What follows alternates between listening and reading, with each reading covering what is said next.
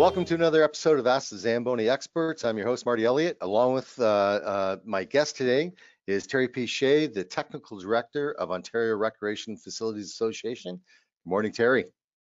Good morning, Marty. How are you? I'm fantastic. Thanks for joining us again. Is this your second, third, fourth time with us on a podcast? I think this is number 3, and it's probably a good opportunity, Marty, for me to clarify why the association is so connected with Zamboni, and we're always glad to work with any of our corporate members. And I've been asked a couple of times why it is that I've been partnering with Zamboni, and it's based solely on an invitation from your team. I mean, you guys have taken the initiative and come up with some questions and said, hey, drop in. And anybody out there who's set up to do podcasts, the association is more than glad to accommodate them also. Yeah, to our listeners, take advantage of this individual. Terry does have his knowledge on what's going on specifically in Ontario with the COVID-19. And specifically, again, the topic today is the OHA, Ontario Hockey Association, return to ice. So let's dig deep into this, Terry. We got some great profile questions here, so I'm going to jump right at it. Clarity is required with respect to how the indoor limit of 50 is applied in the multi-use facility setting, being pool, arena, gym, meeting rooms. Can you expand on that for us, Terry? Well, I can tell you, Marty, is that it's a complicated answer based on whatever region our members are in. So what's happening since this release came out at the end of July, the association asked for clarity in regards to how some of this could be applied. And the biggest issue is that the province of Ontario came out with a hard 50, and it didn't matter how much square footage you had, how many entrances or how many egresses or how many ice sheets, dressing rooms. There was no variables. It said 50 people under one roof. So what our members need to understand is that bureaucracy, it can be complicated. So we got provincial government who's trying to figure out how best to come back to life. And they understand, I suspect, the diversity of the infrastructure in all recreation environments across the province and beyond nationally. And so for them to try to come up with a complete playbook that would look at every different design of a recreation facility would be way too complicated. We suspect that what they've done is capped it at 50 so that every building can get comfortable at 50. What everybody needs to understand is 50 is the first step on the ladder. Once they feel comfortable that we've got 50 under control, regardless of the size of the facility, then we suspect the number is going to grow, and it will grow rapidly. They understand the importance for us to get people back into the building. So I think they've just hit the pause button.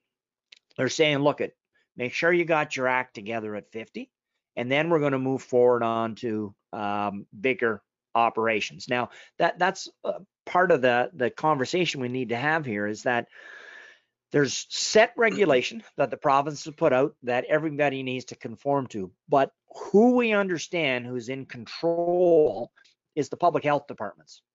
In the province of Ontario, there are 34 different public health departments, and every one of them is a standalone entity by itself. So they get to decide what works in their region. So we're getting some members. I got a communication this week from a member who went to public health, and they said, we really don't care how many you've got in your building as long as you're doing it safely. And then we've got others that are being right tight to the 50. They're staying completely to the legislation.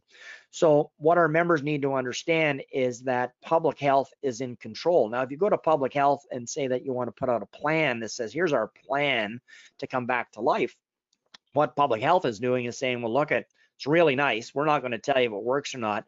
And they're pointing their members back towards their own legal department to say, look, if your legal team is happy with what you're doing, then we're happy with what you're doing. So even though the legislation says submit a plan, it seems to be almost like a roundabout door that they send the building back to their own legal department to get that approval. Well, that's interesting because our industry is such a tight industry. It's a big industry, but within Ontario, there's a lot of communication amongst you have CLAMA, you have SWARFA, you have the folks Neora up north, and everyone communicates with each other. So what you're saying is these facilities need to go to their own public health unit for their region. Is that what you're referring to, or? Well, no, let's be clear, Marty. I mean, the provinces come out with regulation, right? Regulation Mhm. is minimum. It means that right now that's the maximum you can go to. We've got some members who say, you know what? We're going to stick with 25 based on the number of dressing rooms that we've got. It's more manageable for us to have 25 people on an ice surface versus 50. So we're going to reduce that. Right now, the maximum is 50. Public health becomes that point of contact if you got any questions, if you want to exceed current regulations. What we like to remind our members is that we got to be in control of our own house. So as long as we've got a comfort level internally from our senior advisors, whoever the facility manager reports to in regards to the way that we're conducting business, we've done our due diligence by talking to our partners, and that might include our risk managers, whether our insurance carriers, public health, and then what others in the region are doing, and then we come up with a balance in regards to the way that we want to conduct business. And ultimately, at the end of the day, you're probably in great shape. I mean, lots of conversation in regards to, do we need to get our users to buy COVID-19 insurance? Well, the question becomes is, where do you buy it? Because right now every insurance carrier is going, whoa, whoa, whoa, we Yeah, don't want to insure COVID-19, right? there's a So beehive. I mean, that's it exactly. So what we were talking about earlier here this morning with some of the groups that are trying to figure out how they're going to come back to life, because as much as we're talking about ice service, a lot of our members are not just dealing with ice services. They've got a building that's got a swimming pool in it and a community hall in it. So the complexities of 50 under a roof means that I can have 10 in the pool and 10 on the ice and maybe 25 in the community hall for a blood donors clinic at any given time. So they're really trying to figure it out. It's one thing for a single pad arena to say I can only have 50 in the building. You can appreciate how complicated it gets when it is a multi-purpose facility and the complexities in trying to deal with it. And then they're trying to figure out the staffing, like how do we clean and sanitize the buildings that we're at? So there's a lot of questions that are unknown at this point in time. Yeah, and definitely head in the clouds, not intentionally, but everyone's looking up and going, okay, what do we do with our own facility being a single pad, as you said, or a multi-purpose facility? Let's talk about multi-purpose facilities. Do indoor gym facilities have the similar allowance, or is that including the 50 overall patrons in the actual complete facility? Okay, so what we know, and when I say we know, is that CAO John Milton for the association has set Mhm. on a task team with the minister's office, and it's our understanding that it is a 50 total. Now, like I said, that's not being applied equally across the province based on communications with local public health officials. So Hmm. every member has got to read the legislation and interpret it specific to their operation. There's just not one turnkey that's going to fit to everybody's liking. Yeah, I mean, and that's the biggest thing, understanding, reading, being informed as far as our members of the Ontario Recreation Facility Association, based on their actual their footprint of what they're working within. So if 50 is the building max, can pods of 50 be created in each area of the building? And if so, what other considerations might be implemented? No, you can't make, so we understand, Marty, right now you can't have pods of 50 in the building. It is 50, 50 50. total, So I can't 50. have 50 in the pool and I can't have 50 in the rink. It's a total of 50. Now that does not include staff. Staff is above and beyond that. All right. Right. So we understand that's where it's at. Okay. And volunteers, would they fall into the 50? So we understand that they fall underneath the 50, but again, there's some variation in regards to allowable limits in regards to what it is they're exactly doing as a volunteer. Right. Interesting. So is there an exemption process for municipalities based on the government of Ontario's policies? I wouldn't suggest it was an exemption. The province allows an opportunity for an individual operation to submit a plan in Mhm. regards to how they would like to reopen it. And maybe the best example I can give you is that we still have parts of our province that are in phase 2. So when you get down into the Windsor, Leamington area, they were still in phase 2 when most of the other provinces were in phase 3. So Right. what it allowed was a recreation facility to make an application with a plan for consideration for them to be able to open up in phase 2 equally to what was happening in a phase 3 region. But Right. then I bring back the conversation where plans have been submitted and they get turned around to the internal legal department and public health. So that's the complexities of it. Okay. So let's move over to sanitization and cleaning. What is the actual required when they say required as frequently as necessary? What does that mean? I'm speaking to you to speak to our facilities and what their interpretation of that is. What is that interpretation? What's the definition of it? So the expectation is that the high contact areas such as a dressing room are supposed to be cleaned after each use. Mm-hmm. So Okay. that's basically what we're looking at. And any other high contact points, public washrooms. But you know what, this is a great point that we bring into the topic in regards to our user groups like OHA or Skate Canada. Because for an example, Skate Canada recently released their documents and their most recent document, and in there I believe it indicates that they don't expect any of their users to use the dressing rooms. So that becomes complicated in regards to the different building designs that are out there, because what happens is not every one of them is going to be able to set up to accommodate users in, let's say, a common area like a lobby to put their skates on. So Right. does that mean that every player has or every participant has to put their skates on in the parking lot and then come into the building that way?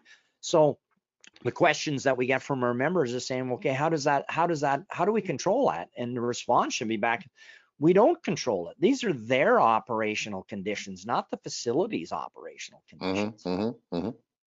Interesting. So I'll go back to previous stage 2 when arenas were starting. Some arenas were opening up to have instructional training, and in that scenario, anyone involved as far as a user of instructional training, they had to come with equipment on and enter the building with equipment on, couldn't use dressing rooms, had to put their skates on in the lobby. Where's that sit now? So, Well, and based on what you're saying already.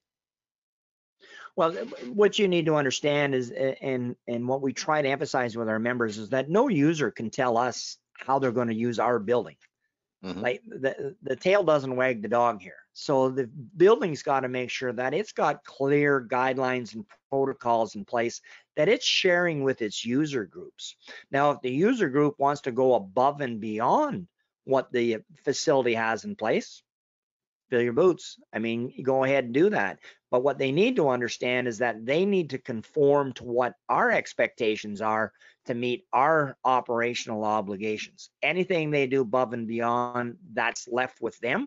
And they also now need to control it. They need to relay that information to facility management, but in the end of the day, they've got to be able to deal with it. So for an example, one of the questions that came up with is, how does the facility deal with the storage? And historically, we've been self-storage facilities because our users believe that they have an inherited right to leave their stuff around our facilities so they don't have to take it home. Well, who's responsible to clean and disinfect stuff that doesn't belong to the facility? Realistically, we should be telling our users to take their stuff home. So the conversation we had this morning was, what do we do with the boards, the divider boards that Hockey Canada brought in? Who's responsible for the cleaning, disinfection, and storage of this equipment? Well, now it comes back to, well, what's the relationship you have with the user groups? Because we have some buildings who were very generous and went out and invested in the cross ice boards or whatever they're using for a barrier, and they paid for it as part of the relationship they had with the user group. Where we have others that the user group actually went out and purchased it as part of their program and they store it at our facility. Well, if I've bought it and I own it, it's my baby. If they bought it and they own it, it's their baby. But as the facility manager, I'm responsible to make sure that their cleaning and disinfection plan for their equipment meets my expectations or obligations underneath the regulation. Interesting. Interesting. So the regional health units, 34 or 37, I think you mentioned earlier. What is their expectation through the province of Ontario for facilities when it comes to contact tracing? What is the expectation of the facilities to make sure they document, or is there anything in place? Underneath the regulation for sport facilities, there's no expectation for contact tracing. So what we need to remind, and what I'm hearing from members, is their legal department is very antsy when it comes to collecting personal data, because once we start to collect personal data, we're responsible to make sure that it doesn't go rogue, it doesn't disappear. So most legal are saying, so I understand from our members, are staying away from contact tracing data collection only for to ensure that it doesn't go missing and then they become responsible for it. But that's going to be on a case-by-case basis. If a public health department says, look, as part of your plan, you have to have this, then you have to have it. Regulation, so we understand, currently says that there is not an obligation for sports facilities to have a contact tracing plan in place. It's interesting because in the retail environment or restaurant to food service environment, I know myself, I've had to provide my name, now only first name and phone number, for dinners, restaurants, golf courses. And so I guess in that industry, those segments, they've taken their own initiative to be able to do that. That's not being pushed by the regional health units then? Well, I think we get a little bit of a caveat, Marty, and again, my feeling is this. We have rental agreements with everybody that comes into our facilities. So for an example, Marty Elliott is my contact for the old timers that play on Friday night. If I've got a contact issue, I'm going to get a hold of Marty, who's going to get a hold of his 37 teammates and let them know that the arena has had an outbreak. So we've kind of got a semi-quasi control. It's going to be different for public skating, obviously. But in the end of the day, if there would be an outbreak that comes out of a facility, social media is going to be quick to say that there was an outbreak that come out of ABC recreation facility. And if you were in it in the last 48 hours, you should get your butt over and get some sort of testing done. So I suspect that's the way that that's going to happen. So here's the $1 million question. No physical contact, no sustained contact in a contact team sport. What does that mean? I mean, I play hockey still. I play in a men's league. There's rubbing out on the boards and that. We're not playing right now, of course, but I mean, how does that get managed where you don't have contact? How do you police that? We both know you can't, right? Yeah. But what we want to do is we want to put the word out that under regular circumstances, it's not supposed to happen. Will it happen? Will it happen accidentally? Yes. But we're going to do, what we want to do is encourage everyone to do everything in their power to avoid contact as much as possible. So in the end of the day, how are we going to control it and police it? It's going to be self-governed. I mean, ultimately, the individuals that are using our facilities are stakeholders, and they've got a responsibility to take care of themselves. So we hope that everybody respects it. Now, from a facility operational side of things, if we note that a league or a team or teams are not conforming, then it's our responsibility to step in and start to control that. And if it from a warning all the way down to you don't get your rental next time because you don't seem to be playing by the rules, that becomes the objective, I guess. Right. So in a clear case scenario, any facility in Ontario that is in phase 3, maximum 50 people in their facility, multipurpose or single pad, they can actually rent ice to, let's say, XYZ beer league. Is that a fair statement? Yep. All right. That considers that is now your bubble in regards to the availability to come in and use the facility under the care and control or the guidance of whatever the rules are. Right. So let's move over to minor hockey, the Minor Hockey Association of Ontario. When do you see the registration? When do you think it's going to open? Well, Marty, again, that there's going to be so many variables with this one because um, of the different municipalities that are involved. Like, I mean, speaking with a group this morning, we got some that are not going to put ice in until October, and we've got others that are preparing to put in ice this week. So what they're Hmm. trying to figure out, and this is the interesting component of it, is how much is our users ready to invest in us opening the building? What are they ready to commit to? So I know that they're going to be in a difficult position based on their registration levels. Are they Hmm. going to require the same amount of ice? Am I going to be in a position to be able to provide them with the same ice schedules that they had last year, given the fact that I now have to get in and clean between every use? Means that my schedule may not be as open and flexible as it was last year because I may need more time. And so now an hour ice rental is an hour and 15 minutes or an hour and 20 minutes before the next group can get on. Who eats that 20 minutes? Does the municipality or the owner of the facility lose that revenue source? Do we adjust our user fees? Is there an appetite for our user groups to pay more in user fees? We know the answer to that. They never want to pay more. But what No. I need to do is I got to reverse engineer this. And what I need to do is I need to go back to my supervisors and say, look, based on the current level of service that we're ready to provide, and what we lost in revenue when we shut down on March 18th, you need to understand that come December 31st, I'm going to be $500,000 short in revenues from the budget calculations that we had in place when we shut down.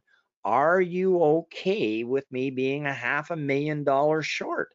And really, that's my responsibility as the facility managers to put a business plan in place so that the senior leaders are not surprised or shocked that in fact they're on the hook for this much money. Now it'll come down again of how much money the province and the federal government is going to put in place to support municipalities, and how much of it actually will find its way in recreation. So the hockey organizations or the skating clubs that are out there, they've got their own return to play protocols. Now we Right. have to figure out if in fact we can marry these together, and if in fact what they need to do and what we have to do actually fits together, or if there's going to be difficulties that need to be dealt with. Yeah, that is the big challenge right now is marrying those two, the facilities with their local minor hockey and skating associations to make it work, um, so that everyone stays healthy during this process, COVID-19, and still gets the enjoyment of using the facility. And it's a win-win all the way around. Terry, anything else you want to add to the conversation today outside of what we've talked about? Well, I mean, there's a lot of unknowns, and I think I said this in one of the other podcasts we did, Marty, is that we're forced as an industry to go back to being pioneers. I mean, if we went before March 18th, 2020, most of the challenges that we had as an industry, we had somewhat of a control. Now, I mean, obviously, there's always, variables to what we were doing as an industry, but now the clock's been completely reset. There's not one plan that's going to work for every facility, and we're going to go down some roads that we're going to have to back up and go in a different direction. I mean, one of the concerns that we've got as an organization is that we're going to put a whole bunch of guidelines in place. And you brought that up as one of your questions. How are we going to deal with those that are, maybe not playing by the expectations for no contact? What we've had historically is that the facility manager goes home at 5 o'clock in the afternoon, Hmm. and he leaves frontline staff to deal with these situations. And have they got the toolbox to be able to move forward with the protection of the guidelines and the individuals that are coming into our buildings? So I mean, in the province of Ontario, and no different than all the other provinces and territories in the province, there's an obligation to have violence in the workplace training. So if we haven't hit the refresh button on that one and Hmm. have them adequately prepared, and we all watch the news, we see that there's individuals out there that are not buying into the mask wearing, not being judgmental. But the reality is that we've brought a policy into our operations that says to come in here, you must. how's staff going to deal with the individual who is the radical that says, no, I'm not conforming for whatever beliefs they may have? The reality is that that frontline staff member has got a policy to be able to deal with it. So that's something that's going to have to be done. The next one I'm trying to get at least a compass bearing on, because I don't have a really good warm and fuzzy feeling on how we're going to deal with the HVAC systems, the air circulation inside. And we talked on our first podcast on that one. And I can tell you Yep. that the sticks haven't moved on that one. I don't Wow. have any clear direction. Yeah, there's some great documents that are out there, but again, the variables for every building in regards to the infrastructure they've got in place, it's an individual based operational requirement. And if you look at the science, they're saying, look, we can expect an uptick as soon as the cold weather shows up. Warm weather, it doesn't spread as quickly. Cold weather, it becomes a little bit more rampant. And we know that because what happens in the fall when we go back to school, everybody seems to get a cold, right? For Yep. whatever reason, we come in close contact with. Now, the other issue that we've got that really hasn't come to the forefront here is that most facilities have not dealt with the staffing issue. We are chronically understaffed in regards to being able to properly maintain, operate, clean, sanitize, and disinfect recreation facilities. Bottom line is we can't do it with the staffing levels that we had in March. So not only have I got reduced revenues, I've got increased costs that have to be in place for me to be able to open the doors and move forward. And I don't think everybody's there yet in regards to having an adequate amount of staff. Re-emphasize the point that any building that believes that the operator is going to be their cleaning and disinfection team has got a really bad plan in place. It's not going to work. They didn't have enough time to operate the building before March 18th. They really are not going to have the time to do the things that are in place. And just think of the different things that we put in place. How much plexiglass is now out there that has to be cleaned and disinfected on a regular basis that never existed before? How much more time does that get added to the whole system? It'll be interesting to see what happens when the schools go back into place, right? I mean, this is going to be like the canary in the coal mine. We're pushing all those little kids back into those environments in anticipation that nothing's going to happen. But on the news every day, we've seen summer camps that have had to close down and rec facilities that have to clean and disinfect. So we can expect a problem in the schools. And the problem in the schools, those same kids leave at 4 o'clock, and where are they heading? They're heading to our swimming pools, our ice rinks, our community halls. And if they picked it up there, then we can expect to inherit it. No different than we did with the common cold. Now, one of the things that I've emphasized to our members is, look, at as tough as it was in March 18th when they walked away, Marty, and we shut down these buildings without a plan. Like, we walked away on March 18th without a plan. What they need to have in place very clearly is, how are we going to shut down in a moment's notice if in fact there is a flare-up? Hopefully there's not, but if there is, guess what? We don't have the luxury of going into the spring months. We're going into the winter months. We can't walk away from these buildings. There needs to be somebody in there to manage the water, the heating systems. They can't be staffless. So we need to make sure that senior staff understand clearly that we don't have the same plan as a spring plan. We can't send our staff away. Now, sooner or later, the birds are going to come home to roost here. Right now, we're in the honeymoon phase, as I consider it to be. Everybody's trying to be supportive and trying to figure out how we're going. Nobody wants to be laid off in regards to our industry. Sooner or later, the bills are going to come onto the table, and the bean counter is going to say, look, we need to come up with $500,000. And if our facilities are not generating or operating, recreation staff are going to have to expect that they're going to get laid off in the next go around. Hopefully I'm wrong, but reality would suggest that society cannot continue to pay people for remedial work just for the sense of keeping them employed. Now, how much longer the provincial and federal government can subsidize other businesses, but municipalities did not qualify for the wage subsidy, right? They Nope. basically ate the costs as we move forward. So this next round, if there is a next round, is not going to look like the last round. It's going to be more difficult, in my opinion, in regards to how we're going to have to be prepared to manage this. And again, Marty, there's not one plan that's going to work. What's going to happen in Terrace Bay versus what happens in Toronto are going to be two different animals, totally different, because they're two different zoos. So how we're going to be able to move forward as an industry is going to be difficult.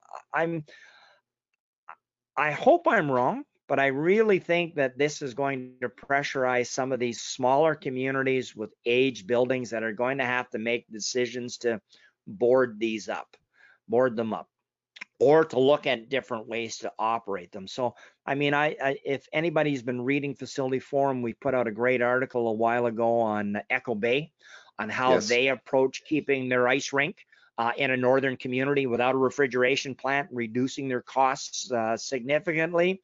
McDougall Township, bang on outdoor rink that still allows them to provide, the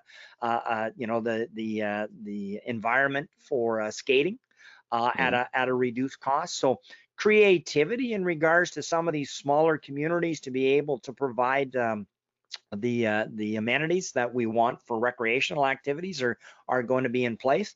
Now, one of the things I noticed on Twitter yesterday was, and my comment was, finally a sign of sanity from the minor hockey organizations in regards to the way that they want to conduct business moving forward. In Right. reality, Marty, that if all the stakeholders don't come together and come up with a plan on how we're actually going to get kids back into these buildings, the buildings are going to close. If they're not going to be used, taxpayers are not going to be able to afford to keep public amenities open that are not going to be used. We need water, we need sewer, we need fire protection. It's sort of like the same items that we need in our own hot lives in our own homes. Do we need the camper in the backyard? You know what? We can probably do without it for a couple of years until we get back on our feet again, and then we'll buy another one, or we'll go in a different way in regards to the way that we're recreating or doing our recreational activities. So Mhm. I like to suggest that where we are right now with COVID-19 is the plates underneath the ocean are just shifting. The tsunami hasn't hit yet, but it's coming, and Yeah. we need to be prepared to be able to deflect, or at least be in a survival mode when it does hit. For some operations, are going to get off unscathed, others are going to be in a difficult position to be able to survive. Based on their tax base, no question. It's interesting you talked about municipalities and layoffs. I think it was the city of Vaughan, if I heard correctly, last week is laying off 1,100 of their staff. I think it was the city of Vaughan. I'm not sure if I'm correct on that. Did you read that, Terry? I had not heard, but the sooner or later, there's only one place a municipality has got flexibility to reduce their budget. They can't negotiate with their insurance carrier. They can't negotiate with their electrical provider. They can't, negotiate with all the other hard costs that are associated with their operations. There's only one pond that they usually get to go to, and that's the human side of things. And in our business, this is one time that they can't reduce the staff in the facility. We actually have to increase it if we're going to provide service. So, I mean, typically what I'm hearing, and this is just a gauge, all right, is that an operation that was running with one operator before to offer the service has now had to go to a minimum of 3 per shift to Wow. be able to meet the protocols that are in place in regards to cleaning and disinfection. So are they union wage jobs? Well, that's going to be negotiated on a case by case basis, right? And realistically, housekeeping, cleaning, and disinfection, in my opinion, is not a minimum wage job. You need some highly skilled, motivated individuals that are going to be invested in what needs to be accomplished. And if they're not properly compensated, you can expect that there's going to be cracks in that armor. So like I said, it's not an easy move as we try and figure things out as we go along here. No doubt. And I doubt for 1 second that municipalities, Parks and Recs are going to use a third party to come in and do that. Just due to the fact the revenue's not there to be able to afford to have a third party like a Winmar or whatever come in and do the cleaning for them. So yeah, that's going to be a tough decision. Some of them will go down that road, but that doesn't reduce our responsibilities or our liabilities, and that needs to be clear also. I mean, I've heard some great success stories by farming out some of the operational side, and I've heard some real horror stories in regards to having relationship with outside contractors. So that's not a silver bullet or a panacea in regards to the way that we might be able to conduct business moving forward. Interesting. You know, you touched on a point, 26 days from now, all the kids are going back to school based here in Ontario, based on what the PC government has put out for back to school in the fall.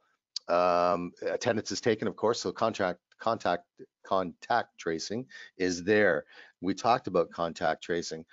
What's your opinion on it? Do you think facilities should make an effort of having documentation or contact tracing available? Because Johnny or Susie going to school, they might pick up a cold. They might unfortunately be test positive for COVID-19. Where did it happen? At school or at the rink? Well, I think it'll come down to how we're going to collect that data. So having had the privilege to get back into the classroom a little bit more than a week ago, and I spent some time in motels and restaurants also. It's one thing when you have a limited amount of people that are coming into a restaurant in a very controlled environment, and there wasn't a rush to get into any of the restaurants that I was in. They were pretty sporadic in regards to the number of people that were in there. So collecting that data fairly simplified, where we're turning them over every hour. So how are we going to do that? Electronically? Are we adding another staff? Like I said to you earlier in our conversation, I think we're in a different position with the contracts that we've got, and I think that we build that communication into follow our website. It's not your responsibility. If there is any issues with our building, we're going to send out an alert. We're on Twitter, we're on Instagram, we're on Facebook. We encourage you to stay with our social media so that you can keep up to speed in regards to what's going on. Sure. Let's recap, Terry, the top 3 points that you want to share with the listeners, specifically in our association. What are those top 3 points? Let's recap them if you can. Well, we're hoping that our members have followed the suggestions that we've put out in our reentry document. And is staff actually prepared to deal with what's ahead? This is not business as usual. Have you in fact invested in preparing staff long-term, not short-term? Because we all know that there's a very high turnover of staffing in the recreation industry. Plus, we use a fair amount of part-time staff. So realistically, and it's not to be critical, because often we just don't have the time, resources to be able to do what's supposed to be done. Most people are not even current with their WHMIS training or any of the other obligated responsibilities under the different pieces of legislation to make sure that staff are up to speed. There's some that are really keen. Majority, unfortunately, aren't doing the basics. So is staff actually ready to deal with what they had? Have they got the proper training? Have you invested in cleaning and disinfection tools? Are you actually prepared to be able to maintain a safe environment? So I think that's got to be number one. Number two is dealing with our user groups. We need to have that strong relationship with our user groups. It's fantastic that the structured ones that have invested so much time and resources, but you know, I'm old enough and wise enough and experienced enough to know that just because the mothership organization has put out these protocols doesn't mean that their frontline staff are going to or volunteers are going to follow it. I mean, you take a look at minor hockey. They brought in years ago that the only way that a hockey team goes into a dressing room is that if there's 2 certified coaches inside the dressing room. One of the biggest challenges our members were having was that these two certified coaches didn't want to go in the dressing room. They wanted their own area that they could go and not have to be with the kids. Or who was the last one at the rink and the first one out? Last one at the rink was the coach, and he or she was the first one gone. So it's great that they have all these protocols, but I'm hoping that they're prepared to invest in policing their own organizations for compliance, because if they expect us to do that, that's unacceptable. So we need to come up with some sort of process that makes sure that, you know what, we're going to identify to the mothership that this team is not doing what you guys have laid out. And the team has got to accept that that's our responsibility, is to be their gatekeeper. So that'll be difficult. And then ultimately the last one, and I can't emphasize this enough, is to be prepared to close on a moment's notice with a very detailed plan. And if there's any advice I can give to our members, is put that plan on their desk as soon as possible while the water is calm. Get approval, because if you try and force this when all hell breaks loose, we're going to get lost, because they're going to be back dealing with the key partners in every operation: the fire, the water, the dealing with homeless people, et cetera, et cetera. Yeah. Great advice, Terry. Great advice. I mean, listening and talking to many of our members in the association that I deal with, they're all putting their plans in place to open up their rinks and best practices and SOP and all that. Your last point, talking about if things were to go south again, second wave, let's hope not, what is your plan to deal with that issue? And that is a great point. That is a great point. I want to bring in Doug Peters, our regional sales manager out of Paramount, California. Doug, did you want to ask any questions to Terry? No, I think Terry covered it quite well. It's interesting to listen in and hear what's going on in Ontario. I'm trying to take and catch the state's organizations. It's always great to have someone like Terry with all the experience he does, and ORFA with what they're doing to try to get rinks back open. And that seems to be the challenge. And, down here in the States, we've got 50 of them that all aren't on uniform plans, and the different politicians that are overseeing things. So it's challenging, and all we really want, I think all of us in this conversation want us to get the rinks open, get them open safely, and try to get the guests to these facilities back in them so that they can recreate. Well said. Well said. Terry, anything else you want to add before we bring this to a close?